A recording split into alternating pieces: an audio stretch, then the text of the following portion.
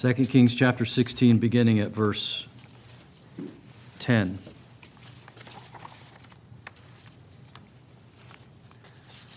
Now King Ahaz went to Damascus to meet Tiglath-Pileser, king of Assyria, and saw the altar which was at Damascus. And King Ahaz sent to Uriah the priest the pattern of the altar and its model according to all its workmanship. So Uriah the priest built an altar according to all that King Ahaz had sent from Damascus. Thus Uriah the priest made it before the coming of King Ahaz from Damascus. When the king came from Damascus, the king saw the altar, and the king approached the altar and went up to it, and burned his burnt offering and his meal offering, and poured out his drink offering, and sprinkled the blood of his peace offerings on the altar. The bronze altar, which was before the Lord, he brought from the front of the house, from between his altar and the house of the Lord, and put it on the north side of his altar. Then King Ahaz commanded Uriah the priest, saying, "Upon the great altar burn the morning burnt offering and the evening meal offering and the king's burnt offering and his meal offering with the burnt offering of all the people of the land and their meal offering and their drink offerings, and sprinkle on it the blood of the burnt offering and the blood of the sacrifice. But the bronze altar shall be for me to inquire by." So Uriah the priest did according to all that King Ahaz commanded. Then King Ahaz cut off the borders of the stands and removed the laver from them. He also took down the sea from the bronze oxen which were under it, and put it on a pavement of stone.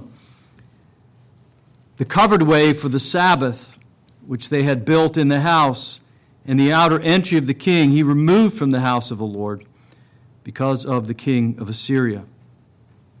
Now the rest of the acts of Ahaz which he did, are they not written in the book of the Chronicles of the kings of Judah?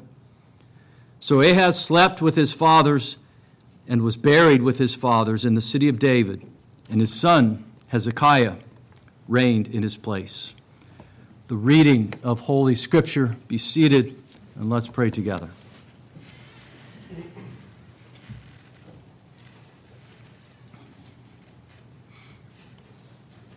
Our Father, we praise you for your word.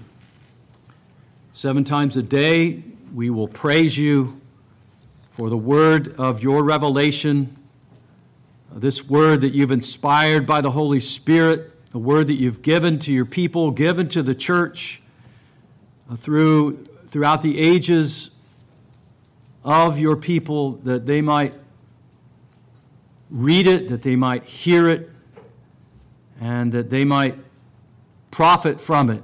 We pray that we would profit from this passage of Scripture.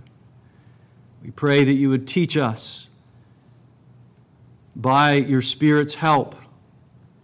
Speak, O Lord, for your servants listen. We pray in Jesus' name. Amen. Amen. The whole of 2 Kings 16 is devoted to a king of the north, or rather a southern king, Ahaz, which we noted last time is uncharacteristic of 1 and 2 Kings so far. In the backdrop of this chapter is a scene internationally that is darkening with the growing power of Assyria under its king Tiglath-Pileser, who has already carried parts of the northern kingdom into captivity in Assyria. Chapter 15, verse 29. Israel will soon fall completely to Assyria, be taken away completely into captivity in the land of Assyria. And Judah is teetering on the brink of the same disaster. But the first threat we saw last Lord's Day comes not from Assyria, but from a coalition between Rezin, the king of Aram, and Pekah, the king of Israel, verses 5 and 6.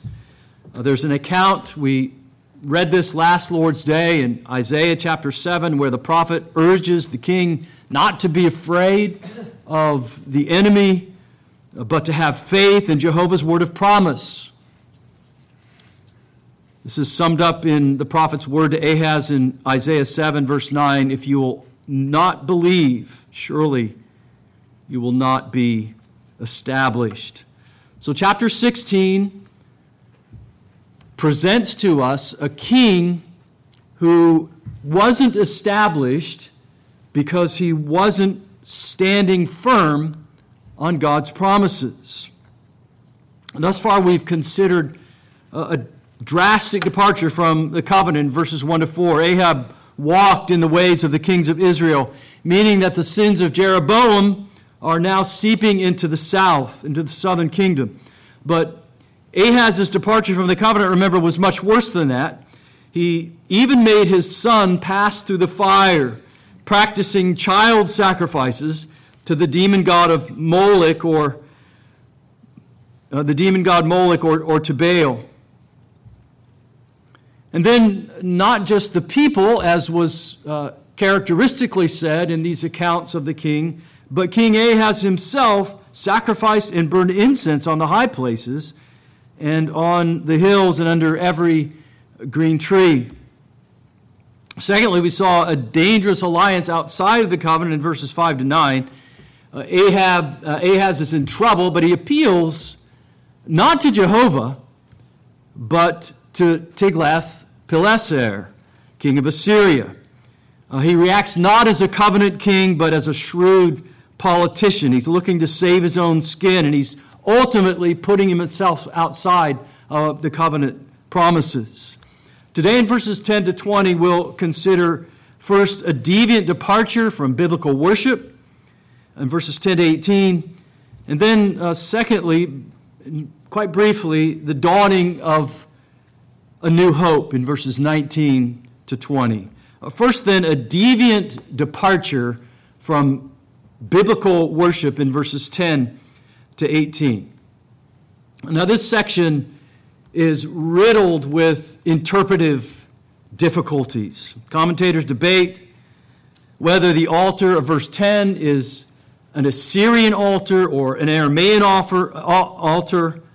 Those who have held that it was Assyrian argue that this was the price of subservience to Assyria, that King Ahaz had no choice but to introduce changes that reflected homage to Assyria and to its God. But that's unlikely because Judah is still technically independent. It is a vassal state, but it's technically independent rather than an Assyrian province. And Assyria didn't make religious impositions on its semi-independent vassal states. It's far more likely that this was an Aramean altar that Ahaz saw in Damascus and took a liking to. After all, he saw the altar in Damascus. It would make sense that if he saw the altar there in the capital city of Aram, that it was an Aramean altar, or Assyrian altar, as your English Bible may have it. 2 Chronicles 28:23 may confirm the altar's location in Aram. It tells us that Ahab offered sacrifices to the gods of Damascus. So for Ahaz, Assyria has become his salvation, verse 7, but Aram, his liturgist. Looking past the debate about the altar's location, the basic thrust of this section is that Ahaz is inventing his own worship. It's a drastic departure from the way of worship that Jehovah himself had instituted in his word.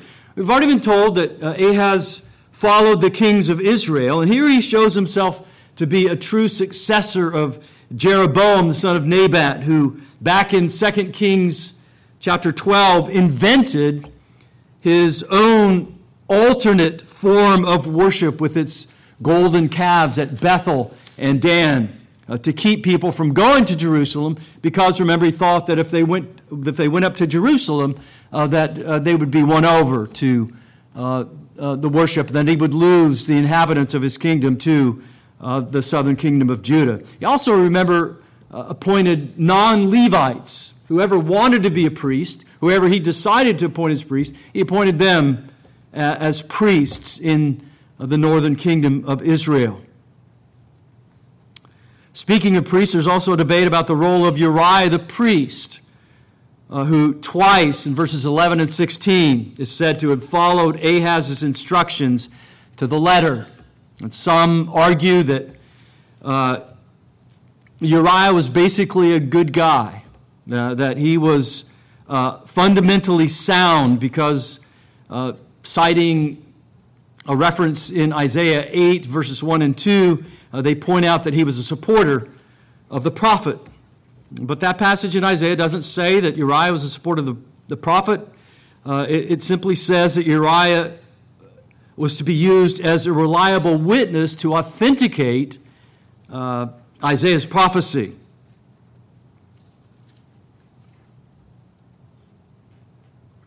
From the king's narrative, it's difficult to avoid the impression that Uriah is a yes man, concerned for his own position. He should have objected. He should have known better. He did know better as Jehovah's priest than to build this altar at all, according to King Ahaz's specifications. But verse 11 not only says that he built it according to those specifications, but that he made sure it was complete before the king returned from Damascus. This was a man-pleaser. That describes a man who is eager to please his earthly master rather than his heavenly master. And thus, while the altar was built at Ahaz's direction, we should be sure to take note that the narrative also condemns Uriah, whose name comes up frequently in the text as a person who did what he was told.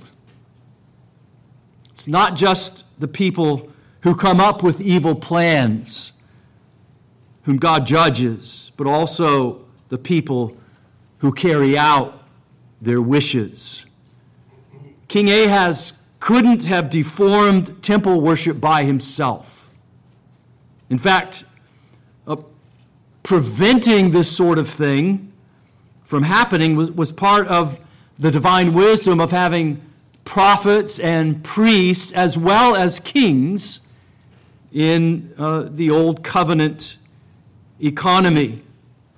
It was meant to serve as a system of spiritual checks and balances. When a king went off the rails, a prophet or a priest was to help him get back on track.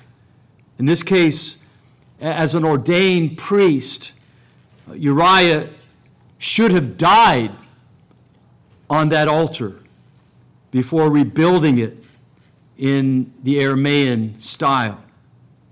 Uriah ultimately answered to Jehovah, not the king. Yet he failed to stand up for what was right in the sight of Jehovah. That said, the writer makes clear in verses 12 to 14 that the altar was Ahaz's personal initiative. 3 times, verse 12 explicitly mentions the king. When the king came from Damascus, the king saw the altar. Then the king approached the altar and went up onto it. The language of that last clause is used 3 times of Jeroboam in 1 Kings 12, verses 32 to 33. He went up on the altar. The narrator is saying that Jeroboam, the pioneer of deviant worship, is now in Judah in the form of King Ahaz. Verse 14 tells us that Ahaz had the audacity to change the layout of the temple furnishings. The bronze altar, which was before the Lord, he brought from the front of the house, from between his altar and the house of the Lord, and he put it on the north side of his altar. And that might not seem like a big deal, but I want you to notice several things from verses 14 and 15. In the first place, in verse 14, the bronze altar was before Jehovah. This underscores not only that the sacrifices offered on it were to be offered to Jehovah, but also that the offerings Jehovah had prescribed were to be offered on the altar whose specifications Jehovah himself had dictated. Second, verse 15 shows that Ahaz displaced the altar and commanded that Jehovah's prescribed offerings be made on the new altar. Third, again in verse 15, Ahaz changed the function of the bronze altar. It was now to be used to inquire or for seeking guidance. The king was going to use it to inquire by or for seeking guidance, which also implies a kind of superstitious ritual that ignores the directives that Jehovah had given for inquiring of him. Now, it might not seem that this kind of thing would be a problem today. The furniture of the new covenant church is far simpler than that of the old covenant temple. Now we have a pulpit and the Lord's table. And yet the church has managed to modify new covenant furniture. It may not seem like a big deal, but moving the pulpit from the central place and displacing it to the side, replacing it with a lectern, and putting the table, which some like to call the altar, in the center, has meaning. And many churches today carry on that practice. That has theological significance. It removes the centrality of God's Word, and it displaces it and makes the sacraments the center of Christian worship. It displaces the central authority of the Word of God and elevates the sacraments to that place. And the other activities here in verses 17 and 18 aren't altogether clear. Verse 17 evidently refers to the 10 laver stands described in 1 Kings 7, verses 27 and following. Ahaz apparently cut down the stands and removed the lavers. He also took down the bronze sea, a huge basin from the 12 bronze oxen that supported it. Some think he needed more bronze for tribute to the king of Assyria. Others disagree, saying there's nothing said about bronze tribute to Tiglath-Pileser, only silver and gold.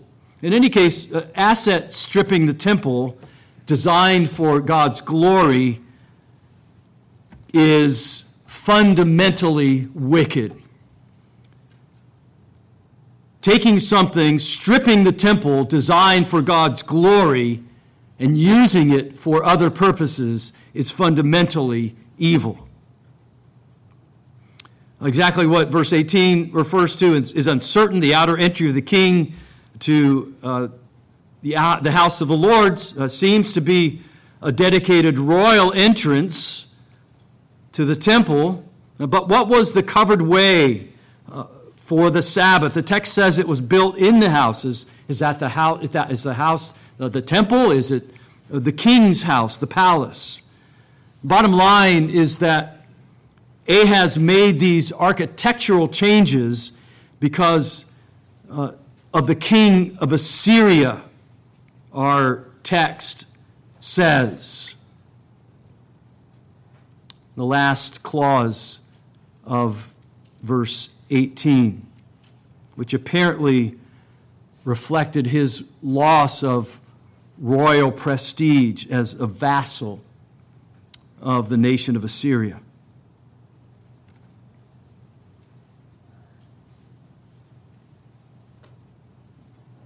What's plain in these verses, whatever we make of them, is that in Ahaz's Judah, it's not Jehovah's word, but the king of Assyria's that dictates how things go in the land of Judah. So much then for this first point, this deviant departure from biblical worship. Secondly, the dawning of a new hope in verses 19 and 20. The standard summary of verse 19 signals to us that Ahaz's reign is over.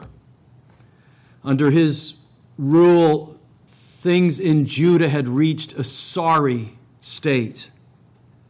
It brought the Davidic kingdom to humiliating insignificance.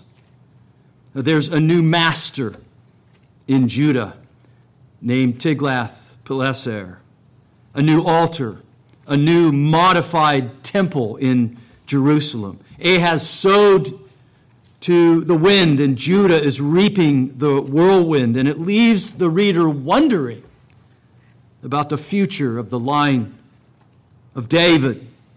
Sadly, the best news about Ahaz in chapter 16 is in verse 20. So Ahaz slept with his fathers and was buried with his fathers in the city of David.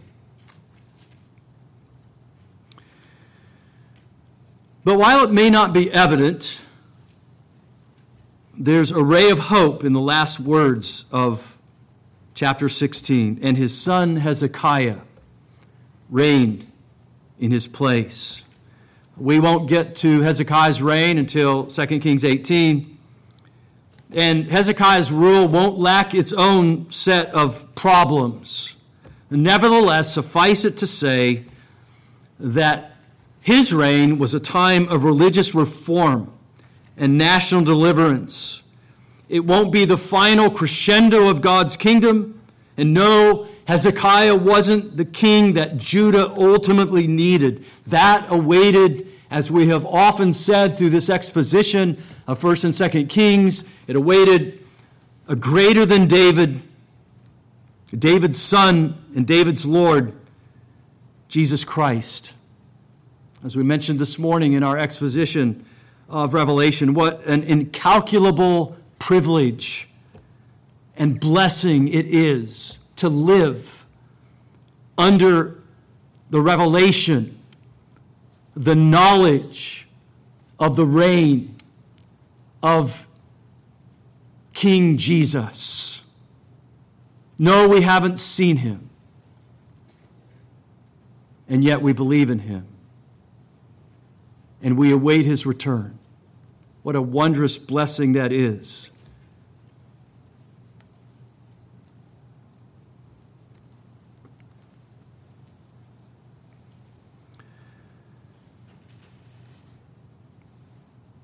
So we're looking through 1 and 2 Kings. We're looking for the promised king. We're looking for the Messiah, the King of David, who will reign perfectly.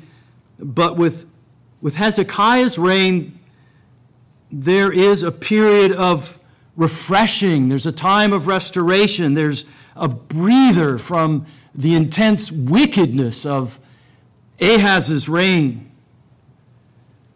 God has a tendency to do this, to give these breathers to his people.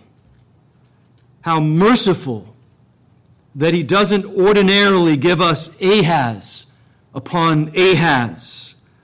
How kind he is to respond for our need for relief.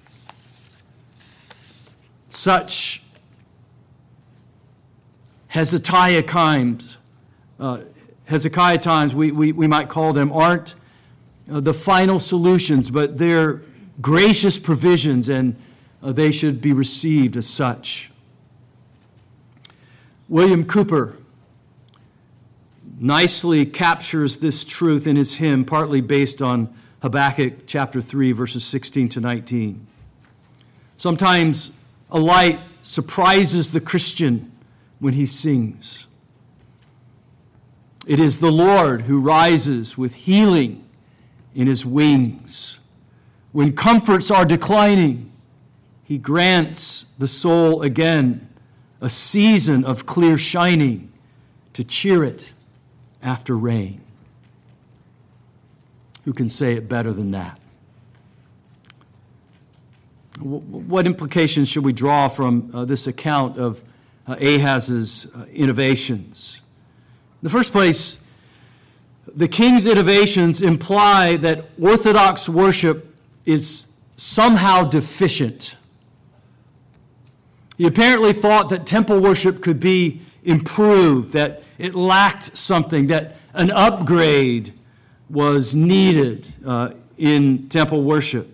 The new altar from Damascus could enrich Jerusalem's worship, and Ahaz himself would bring it all off in his priestly capacity as he changes the functions of the offerings and makes offerings himself.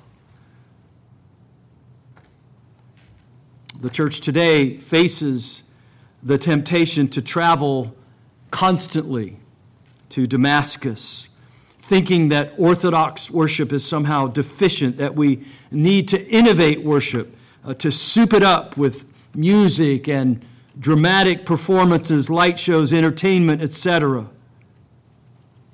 In principle, our worship is the same as Old Testament Judah's.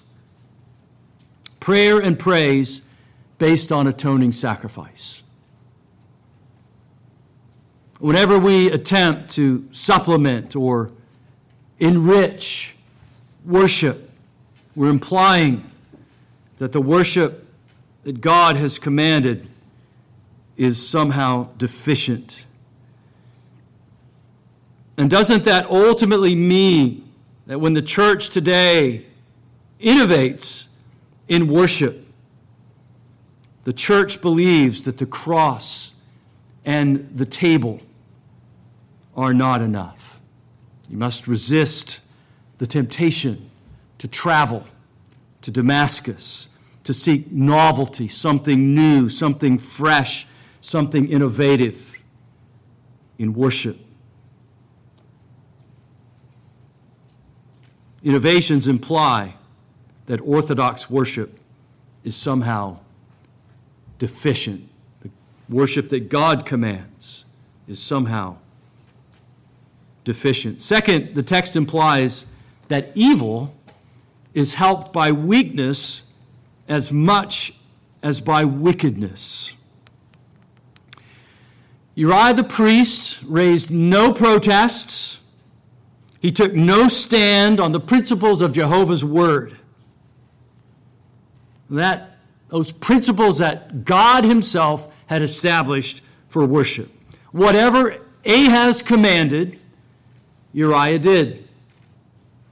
Obviously, he had a lot to lose should he refuse to do what Ahaz told him to do, should he go along with Ahaz's liturgical corruptions. But the way of Uriah never leads to righteousness. It merely cooperates with wickedness and helps to usher evil along its way. Our call as Christians is sometimes to conflict rather than cooperation.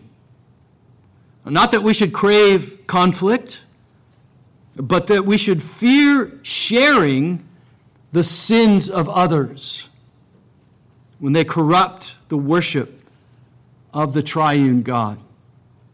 We should raise our protests when we see things go amok in the church of Jesus Christ. And may our God keep us from booking travel to Damascus.